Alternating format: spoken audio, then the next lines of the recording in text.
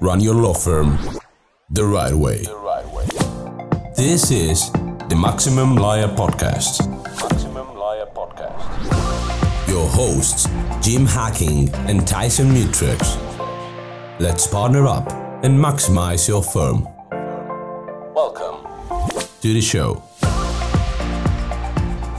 Hey, it's Tyson, and I'm back with another Saturday episode. I'm fresh off the heels of our quarterly meeting, and I want to talk about an approach that I talked about with our firm and something that will allow our team to be faster and more effective, and that's nurturing high velocity decision making. Really, really important thing, and it's a concept that Steve Bezos talks about, and I'm going to talk a little bit about Napoleon.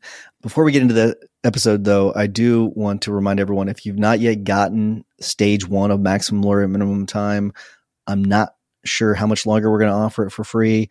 If you do want stage 1, just text me 314-501-9260. Text me stage 1. So stage 1 to 314-501-9260. We give this to all guild members. We give all stages to guild members absolutely free when you join the guild. We're giving our listeners, just for being a listener, just for being an awesome listener, stage 1 absolutely free. I will also just ask, shameless plug, if you will, give us a 5-star review. If you enjoy something, if you get something out of these episodes, if you enjoy them, if you learn something, if you will, please give us a 5-star review. It allows us to help spread the love to other law firm owners that need some help. So please do that if you will. All right. So let's get into the whole idea of high velocity decision making. That's the term. It's coined by Steve Bezos, and he wants to make sure that he talks about how he wants his people to make decisions at the lowest level as possible. And sometimes these are decisions that are big decisions. But if you want to be able to try to not run things up the flagpole, if at all possible. There is that question that I learned from Christopher Nicolason, and I've been asking it for a while about, what do you want to do about it? So whenever someone asks me a question, I say, what do you want to do about it? That's one way of sort of, handling an employee that continues to ask you questions about things. But you do definitely want to foster this idea that it's okay to make mistakes, that you're going to make these mistakes. I want you to make these decisions. It's going to allow us to move a lot faster. It's going to allow your firm to make a decision, move on, empower your people, make the decision, move on. If it's a mistake, it's a mistake. It's usually a mistake that you can fix. And I told our employees, I said, hey, here's the deal. You're going to make a mistake. It's fine. And we can fix it. If not, that's what we have malpractice insurance for. Okay. That's what I told them. That's the reality of it. But we want our people to make decisions quickly, big decisions, make those decisions instead of letting them just sit, because letting those big decisions that need to be made just sit, it actually causes a lot of problems, a lot more work.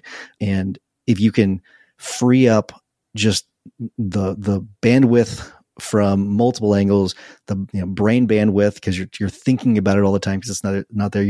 It's just sitting there. You've not made the decision, but also just think about all the follow-ups. If you like, I use the snowball example when it comes to discovery. Like, if you don't do something on that, guess what happens? It snowballs, because next thing you know, you're getting follow-ups about it, and then you're having to get motions to compel or file motions to compel, and then you're having to go appear in court. So it just kind of snowballs. Same thing with decisions. It snowballs if you don't make the decision and move on. So you want to empower your people to do that. Okay.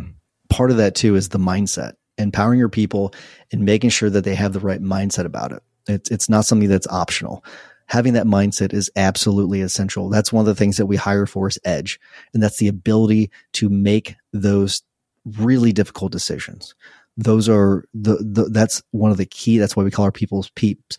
One of the E's stands for edge. We're looking for the people that can make those really high level decisions. It's interesting. Napoleon Bonaparte, I think a lot of people know about him as this person that, he led these massive campaigns, these war campaigns, and was highly successful. Some people would say that he is the most successful, war general in history, right? He's someone that was able to take these massive armies and defeat larger enemies, smaller enemies, but he's able to move these massive militaries very, very quickly. And there's several examples about how his military had been essentially cornered, and they thought that this was going to be his defeat, massive defeat. But his teams were able to move so quickly and adjust so rapidly that he wouldn't lose. And a lot of that, big part of that was that his teams were built. They were built in smaller teams that could make, they were all empowered to make these high level decisions very rapidly. They all communicated with each other. They all communicated really, really well. They all communicated with the leadership at the top, including Napoleon. But what they were able to do is, because of the high level decision making, they were able to move and maneuver very, very quickly, and it made them much more nimble and effective, and one of the most effective militaries in history. So this is one of those things where it applies to our teams as well. We may have multiple teams inside of our law firms, but if you empower them to make these high level decisions, they can maneuver a lot faster and make high level decisions that are not gonna cloud you either. These are things that they're not going to be bringing to you on a daily basis. You're allowing them to make these decisions. They're not having to wait on you, and then they're able to move on to the next case. So you want to be able to empower them to do that. A big part of this, and I mentioned this before, but flat out tell them that they have permission to make mistakes. The first part of this is obviously empower them to act. You want to make sure that they know that they need to just make the decision. Instead of running up a flagpole, if they can make that decision, make it. And usually you can.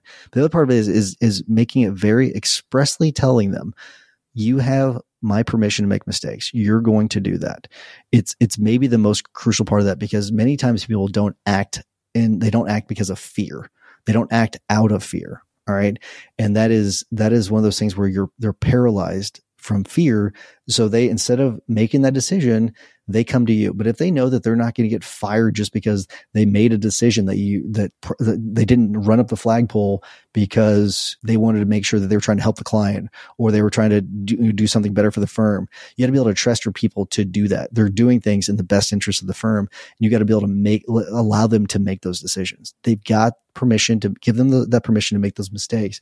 That way it's not something that you're getting bombarded on a daily basis. But remove that fear element. And there might be certain things that you absolutely want ran up the flagpole. That's fine. Create a list of those things. Tell them what those things are.